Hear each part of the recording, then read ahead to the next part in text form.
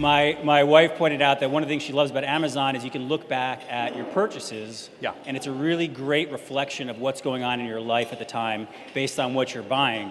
And it occurred to me that the reverse is also true, that the e-commerce journey that everybody probably in this room has gone on mirrors what you and Amazon have gone through, first only selling books and now selling everything. And so we've all kind of gone on that journey together.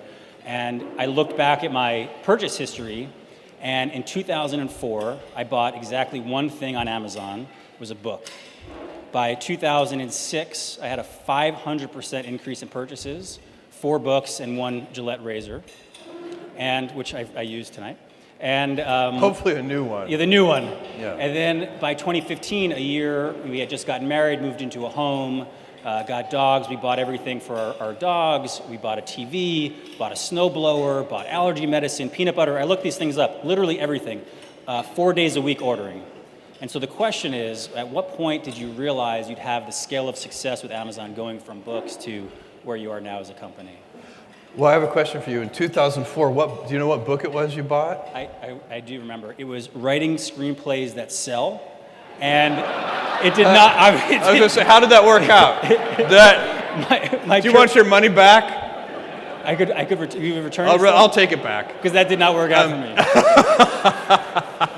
I'm going to keep my day job. So your question is, did I kind of anticipate what would happen over the last 22 years at Amazon? And the answer is, God, no. So, Amazon started as a very small company. It was me and a few other people. I was driving all the packages to the post office myself in my 1987 Chevy Blazer. When I raised money for Amazon, I had to raise $1 million, which I raised from 22 different investors, $50,000 each. They got 20% of the company for the $1 million. And it was 40 people told me no. So I had to take 60 meetings to get 20 yeses. The first question was always, what's the internet?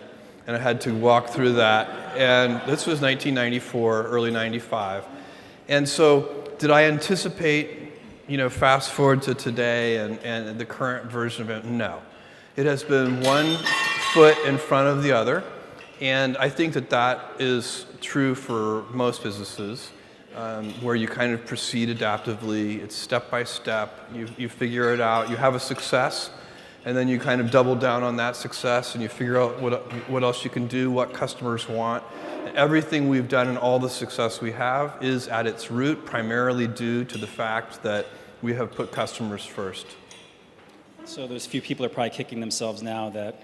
Well, it's very interesting. The 40 people who did not invest, it's kind of a study in human nature. I'm in touch with a few of them still, and some of them take it in great stride and they recognize that they actually have ridiculously happy lives. Others of them actually cannot talk about it. It is actually just too painful. That's human nature, and some people are better at rolling with the punches. I would be in the do not talk about it camp, probably. But speaking of talking, I have the privilege of being able to talk to a lot of people in Washington about all of our member companies. And Amazon is one where I think people have a very different idea of what Amazon is. Some people see you as an e-commerce company or a retailer. Others see you as an innovative tech company. You have Amazon Web Services, and you have original content, and you have Alexa and so many other things. How should we be thinking about Amazon? Yeah, I do get that is something that people get confused about sometimes. What is Amazon? We do such a diverse array of things, from producing original content at Amazon Studios to Amazon Web Services, where we sell startups and enterprises, computing infrastructure, to the things that most people know about, which is our consumer offering, where we deliver things in little brown boxes. And these things seem so disparate. How is it that we're doing all of them? And the common thread, and really what it is it's an approach. We have a very distinctive approach that we have been honing and refining and thinking about for 22 years. And it's really just a few principles that we use as we go about these activities. At the very top of the list is one I've already mentioned, but you'll probably hear it 10 times throughout tonight because it's so central. And it is customer obsession. It's customer obsession instead of, for example, competitor obsession, or business model obsession, or product obsession, or technology obsession. There are many ways to center a business. And by the way, many of them can work. I know and have friends who lead very competitor-obsessed companies, and those companies can be successful. That's not a bad strategy. You have to be really good at close following. You identify winners when you watch your competitors very carefully. If they latch onto something that's working, you duplicate it as quickly as possible. It's a very good strategy in some ways because you don't have to go down blind alleys. If you're not pioneering, if you're only close following, it has some advantages. But it has some disadvantages too. And I like the customer obsession model. I think it's the right one. I think it's better than product obsession even. I think product obsession is not bad, but I think customer obsession gets you there in a healthier way. So that's one of the principles, one of the approaches that we take in every single thing that we do. The second one is that we are willing, I would say even eager, to invent and pioneer. So that is, I think that goes along, it marries really well with customer obsession. Customers are always dissatisfied. Even when they don't know it, even when they think they're happy, they actually do want a better way, and they just don't know yet what that should be. And that's why I always warn people, customer obsession is not just listening to customers. Customer obsession is also inventing on their behalf, because it's not their job to invent for themselves. And so you need to be an inventor and a pioneer. And the third one that's really central to the way we think about all of our business problems and a bunch of things at Amazon is we're long-term oriented. So I ask everybody to not think in 2 to 3 year time frames, but to think in 5 to 7 year time frames, to not think about, when somebody says to me, congratulates Amazon on a good quarter, which is a very common thing to say. You meet somebody, they're being nice, they looked at your financial results for the quarter, they're like, good quarter. I say thank you. But what I'm thinking to myself is, that quarter, those quarterly results were actually pretty much fully baked about 3 years ago. And so like today, I'm working on, a quarter that is going to happen in 2020, not next quarter. Next quarter, for all practical purposes, is done already, and it's probably been done for a couple of years. And so if you start to think that way, it changes how you spend your time, how you plan, where you put your energy, and your ability to look around corners gets better. So many things improve if you can take a long term. And by the way, it's not natural for humans. So it's a discipline that you have to build. The kind of get rich slowly schemes are not big sellers on infomercials. And so that's something that you have to sort of steel yourself for, discipline, and teach over time. So that's what is Amazon. I would say really it's a collection of principles and it's an approach that we deploy, and it's fun. I dance into work. Me too. I'm not a good dancer though. I mean, Get Rich Slowly as a book I probably should have gotten instead of the screenplay book, but. By the way, one of our award recipients earlier mentioned that you were happy you got rid of your bangs. Me too. Yeah, I hated my bangs. So clearly you do not take the success of Amazon lightly, and you're very involved in the company. And one of the great things about the internet, many of your competitors are in this room tonight, and competition's a click away. There are probably people in garages across the country trying to start the next great internet company like you did. For sure. And so what does keep you up at night when you think about the continued success of Amazon? Well, first of all, I'm gifted with sleeping really well. So the particular metaphor doesn't work for me, but I know what you mean, which is what could go wrong and what are you worried about.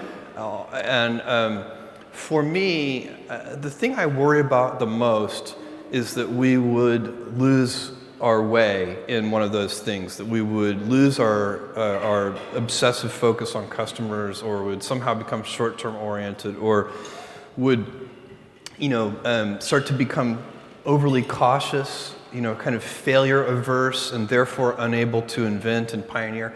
You cannot invent and pioneer if you cannot accept failure. To invent, you need to experiment. And if you know in advance that it's going to work, it is not an experiment. And so that's a very important thing. They are inseparable twins, failure and invention. And so you have to be willing to do that. And it's embarrassing to fail. It's always embarrassing to fail. But you have to say, no, that's not how this works. If I said to you, you have a 10% chance with a particular decision, a 10% chance of a 100x return, you should take that bet every time. But you're still going to be wrong 9 out of 10 times. And it's going to feel bad 9 out of 10 times. And with technology, the outcomes, the results can be very long-tailed. The payoff can be very asymmetric, which is why you should do so much experimentation. Everybody knows that if you swing for the fences, you hit more home runs, but you also strike out more. But with the baseball, that analogy doesn't go far enough, because with baseball, no matter how well you connect with the ball, you can only get 4 runs. The success is capped at 4 runs. But in business, every once in a while, you step up to the plate and you hit the ball so hard, you get 1,000 runs. And so when you have that kind of asymmetric payoff, and one at bat can get you 1,000 runs, it encourages you to experiment more. It's the right business decision to experiment more. It's also better for your customers. Customers like the successful experiments. By the way, this is a giant misconception in a lot of young entrepreneurs, inexperienced entrepreneurs that they meet. One of the things that is very fashionable right now is to talk about how disruptive their business plan is going to be. But invention is not disruptive. Only customer adoption is disruptive. At Amazon, we've invented a lot of things that customers did not care about at all. And believe me, they were not disruptive to anyone. So it's only when customers like the new way that anything becomes disruptive. And so really it's just saying that you want to, if somebody comes to you with a business plan that they claim is disruptive, you should ask them to explain it to you in simpler language. And the simpler language is, why are customers going to adopt this?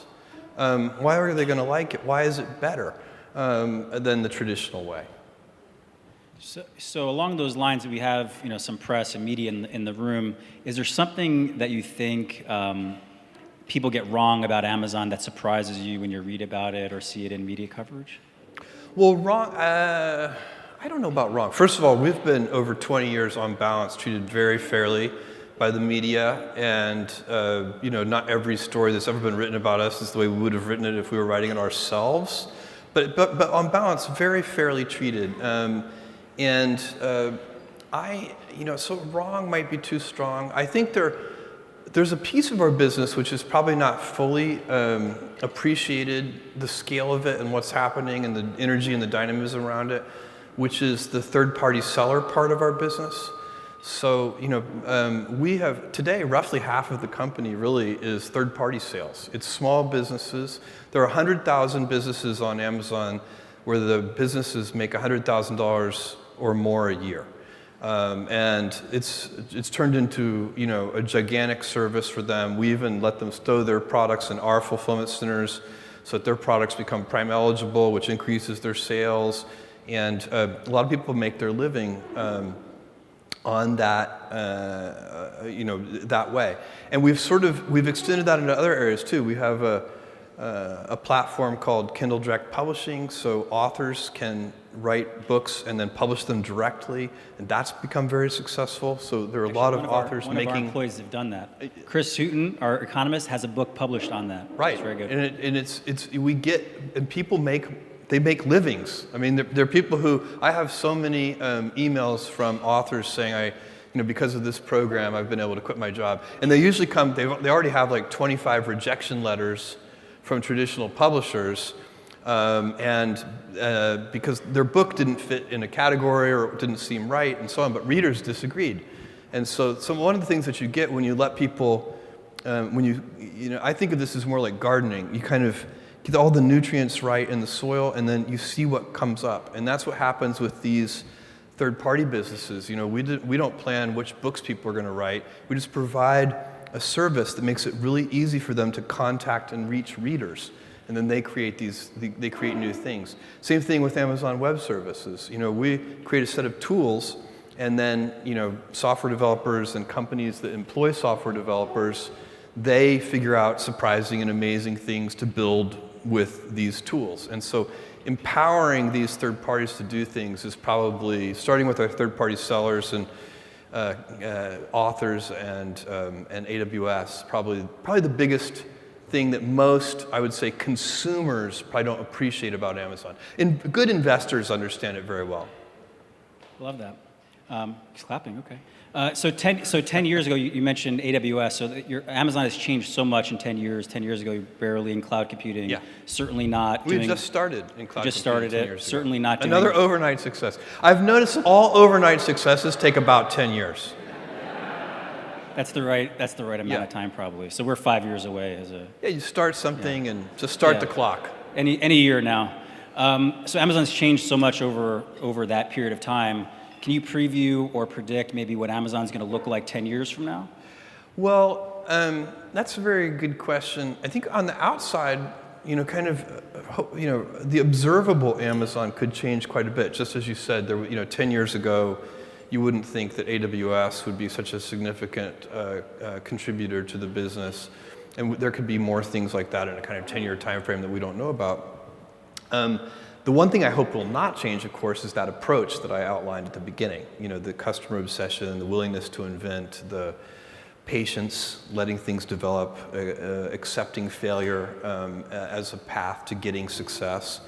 By the way, one thing I should point out about failure, and this is a fine point, internally we take it, we know it, and we don't need to talk about it much, but there's a different kind of failure which is not what you want. That's where you have operating history, and you do know what you're doing, and you just screw it up.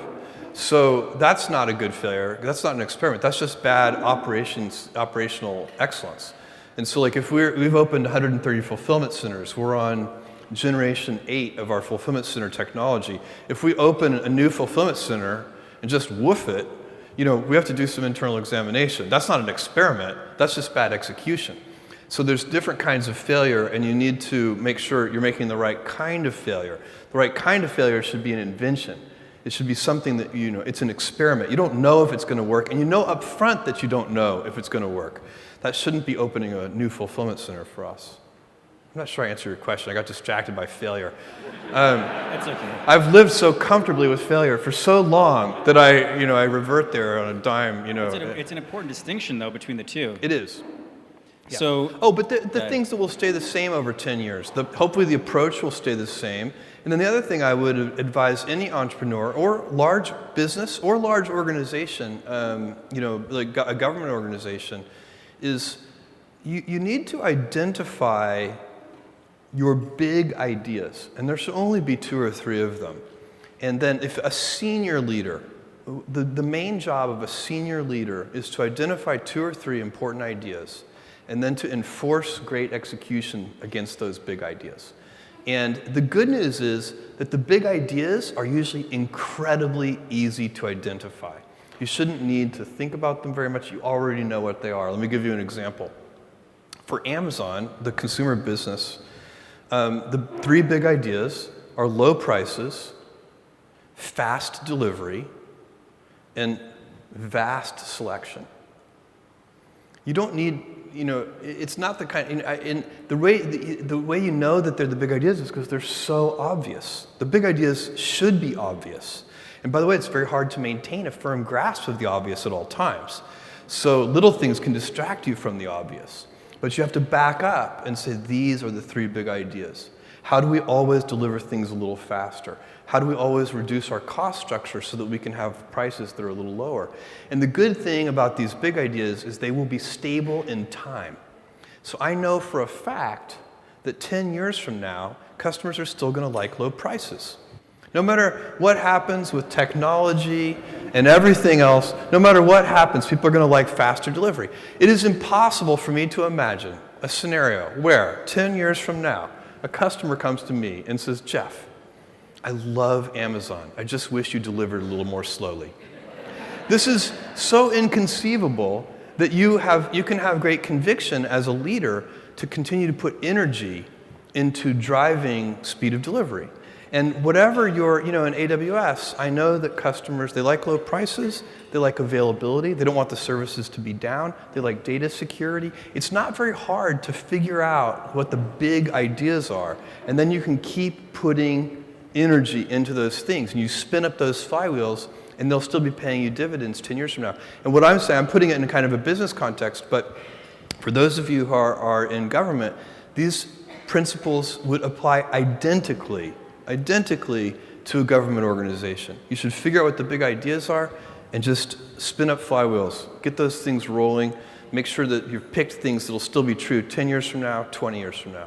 So on big ideas, artificial intelligence is something that I think has captured the imagination of Washington and probably the rest of the country and world. What is Amazon's approach to artificial intelligence? Well, first of all, this is artificial intelligence, machine learning, artificial intelligence.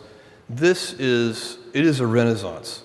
It is a golden age. We are now solving problems with machine learning and artificial intelligence that were, kind of in the realm of science fiction for the last several decades. And natural language understanding, machine vision problems. It really is an amazing renaissance. And for decades, AI researchers kind of struggled and made very, very slow progress.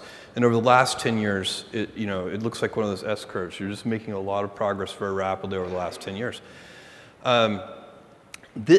Machine learning and AI is a horizontal enabling layer.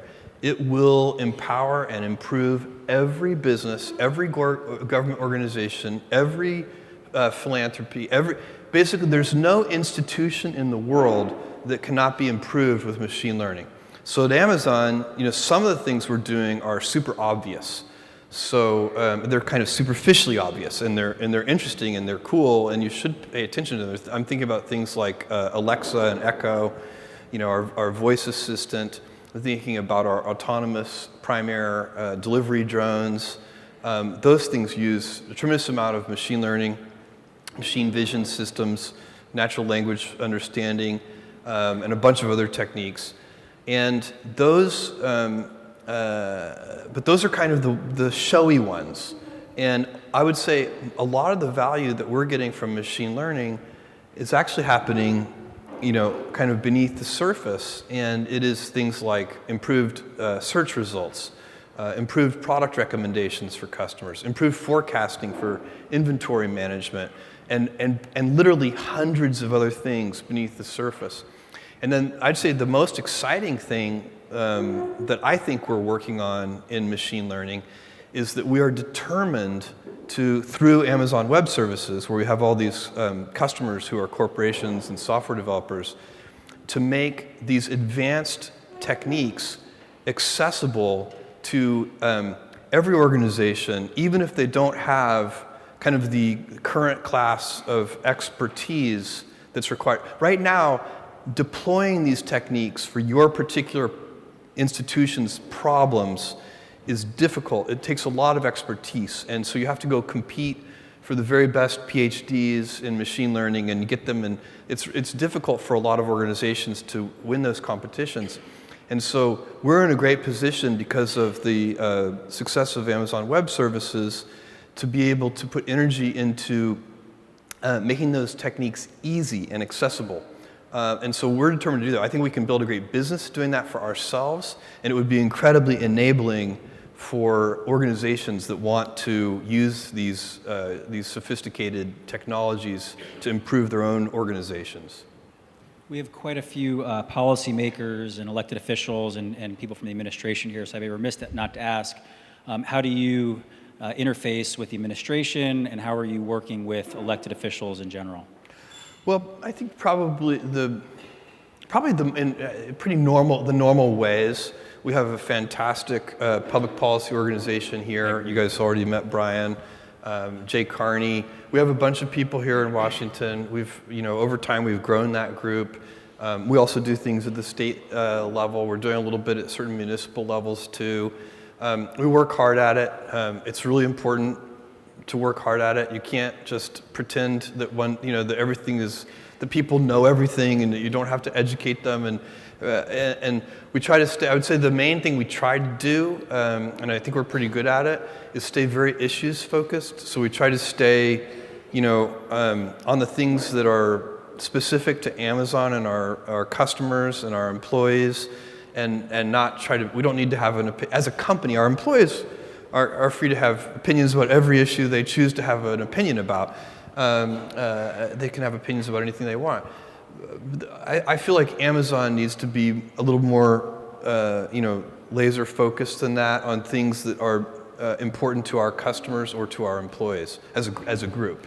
And so I think our team does that. They keep us very disciplined in that way. I agree. I think you have a great team, and just between us. Thank you. Yeah. Well, cover your ears, Brian. Yeah. Don't Not get all the blushing. Since we're off the record. He's actually turning red. That's right. I have a few more questions. I know we're running out of time. And so you had mentioned at a shareholders meeting, maybe last year, the previous year, about how Amazon's going to use its scale for sustainability and environment. Anything you want to preview or update on that? So, for us, this is, we have done a couple of things that I think everybody inside the organization is very proud of, and it's been hard work, but it's paying off. And we have a program called Frustration-Free Packaging we've been working on for roughly 10 years. And it's a simple idea, but incredibly hard to execute. We go to manufacturers and we say, look, you are producing this thing in a 4-color printed package with a cellophane window and lots of twisty wire ties, or worst case, what do they call those things? The clamshell packaging, where they seal it in indestructible plastic. And, I actually looked it up. There is a Wikipedia entry for packaging rage or something like that. There's a term for this. And that Wikipedia entry has the number, I don't remember the number now, but it's thousands. The number of people who go to the emergency room per year trying to open that indestructible bubble packaging. But why do manufacturers put things in that packaging? That kind of packaging, it's not cheap. That packaging is expensive, it's hard to recycle, it has a bunch of flaws, but it shows off the product well. So that when it's hanging on a hook in a store shelf or something, as you walk by, you can actually see the product because it's sealed in clear plastic. And of course at Amazon that doesn't matter at all. We're going to show you great pictures of the product and videos of the product and customer reviews of the product. The product can be sealed in a tiny little cardboard box that's easy to open. And so we started this program, and we teach people how to make internet packaging that is very efficient, easy to recycle, easy to open. And something like, just in the past year, we have saved 55,000 tons of waste as a result of this program.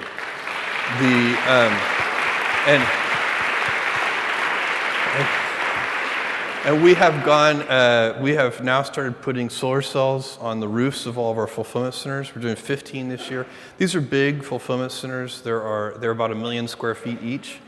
And so we're covering them with solar cells. That'll cover about 80% of the fulfillment center's energy budget on an annual basis.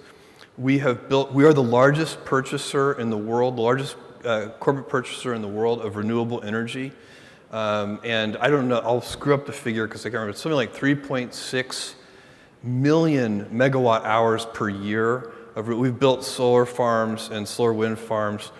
And so it's, we keep just rolling this out, and we have a goal long term of being completely renewable. So it'll take a long time. But the good news is, these are not only great for the environment, they're good business decisions too. The technologies have improved to build a solar farm or a wind farm now. These are competitive technologies with natural gas powered plants and other things. So you can actually do it and feel like you're making a sensible business decision. So I think a lot of companies will do this in the future. I think they should do it. So we're having fun with all of that. I have one final question that I have to ask you as we're running out of time. It's a shared passion of ours.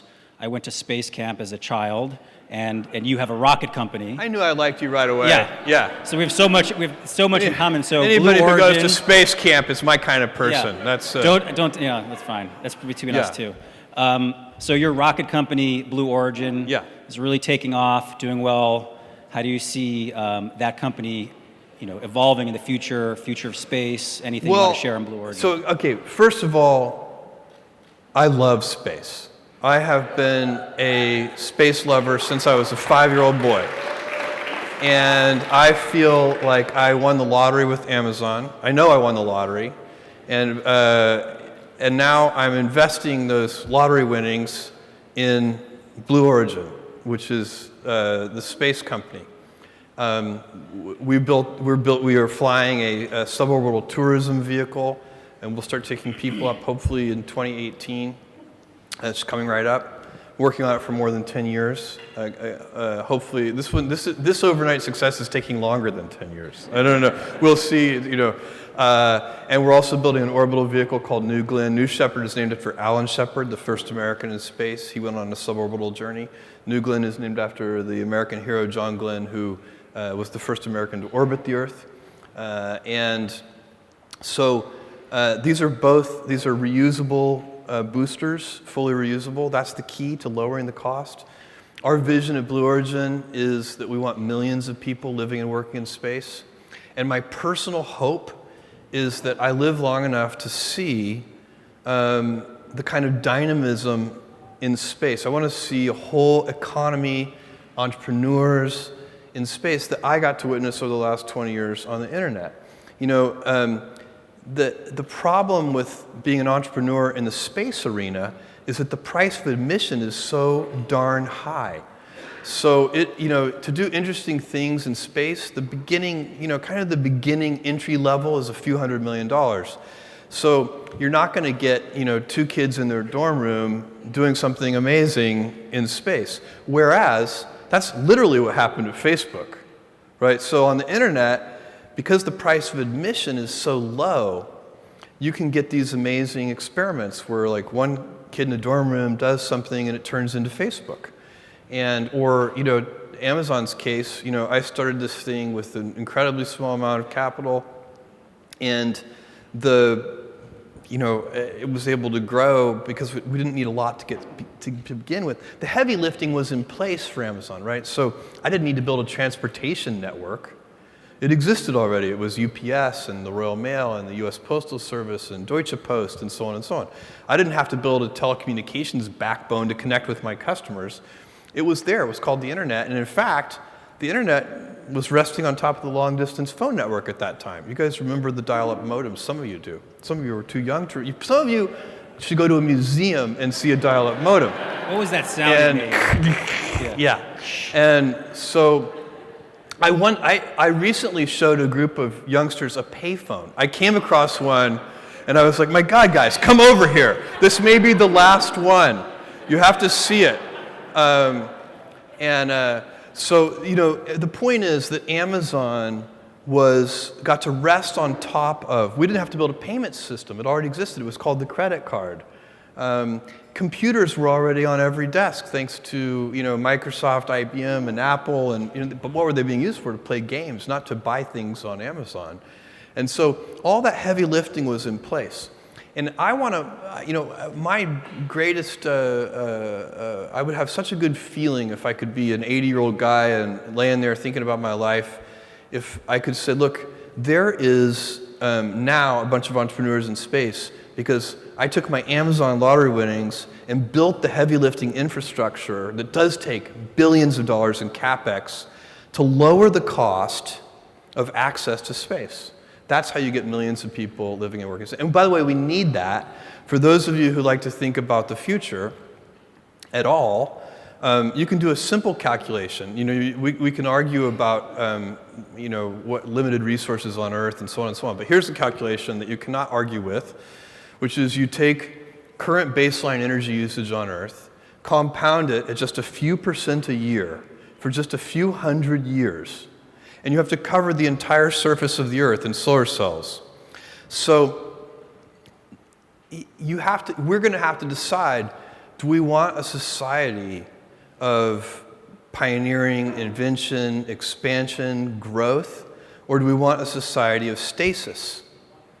And personally, I believe, because the Earth is finite, and if you want a society of stasis, I think it's going to, first of all, I don't personally believe that stasis is even compatible with freedom, so I think for me that's a big problem. Second of all, it's going to be dull. Stasis is going to be very dull. You don't want to live in the stasis world. And so, of course, we're going to continue to get more efficient, too. We have been. For hundreds of years, we've been getting more productive, more efficient. That trend is going to continue. But even so, we're going to want to use more energy per capita. And also, I don't want a stabilized population. I would love for there to be 1 trillion humans in the solar system. With 1 trillion humans, we would have 1,000 Einsteins and 1,000 Mozarts. It'd be an incredible civilization. Don't you want that dynamism? It'd be so much more interesting. This is for your great-great-great-grandchildren, but what kind of world do you want them to live in? I want them to live in that expansive world that is, learning more about the universe and moving out throughout the solar system. So that we have to do it. And anyway, so it's fun to work on that. And I won so many lotteries in my life. I have the best parents in the world, my mom, Jackie, and my dad, Mike. My mom had me when she was 17 in Albuquerque, New Mexico. She was still in high school. It was not cool. And she did an amazing job. My dad, Mike, is a Cuban immigrant who came here when he was 16 without his parents. Did an amazing job. So those are the things that are your little gifts in life. Sometimes you get, my greatest admiration, by the way, is withheld for those people, and I know several of them, who had terrible parents and still somehow made it through. That's hard. I had the opposite, so I got lucky. Well, thank you, Jeff. Let's have a round of applause for Jeff Bezos.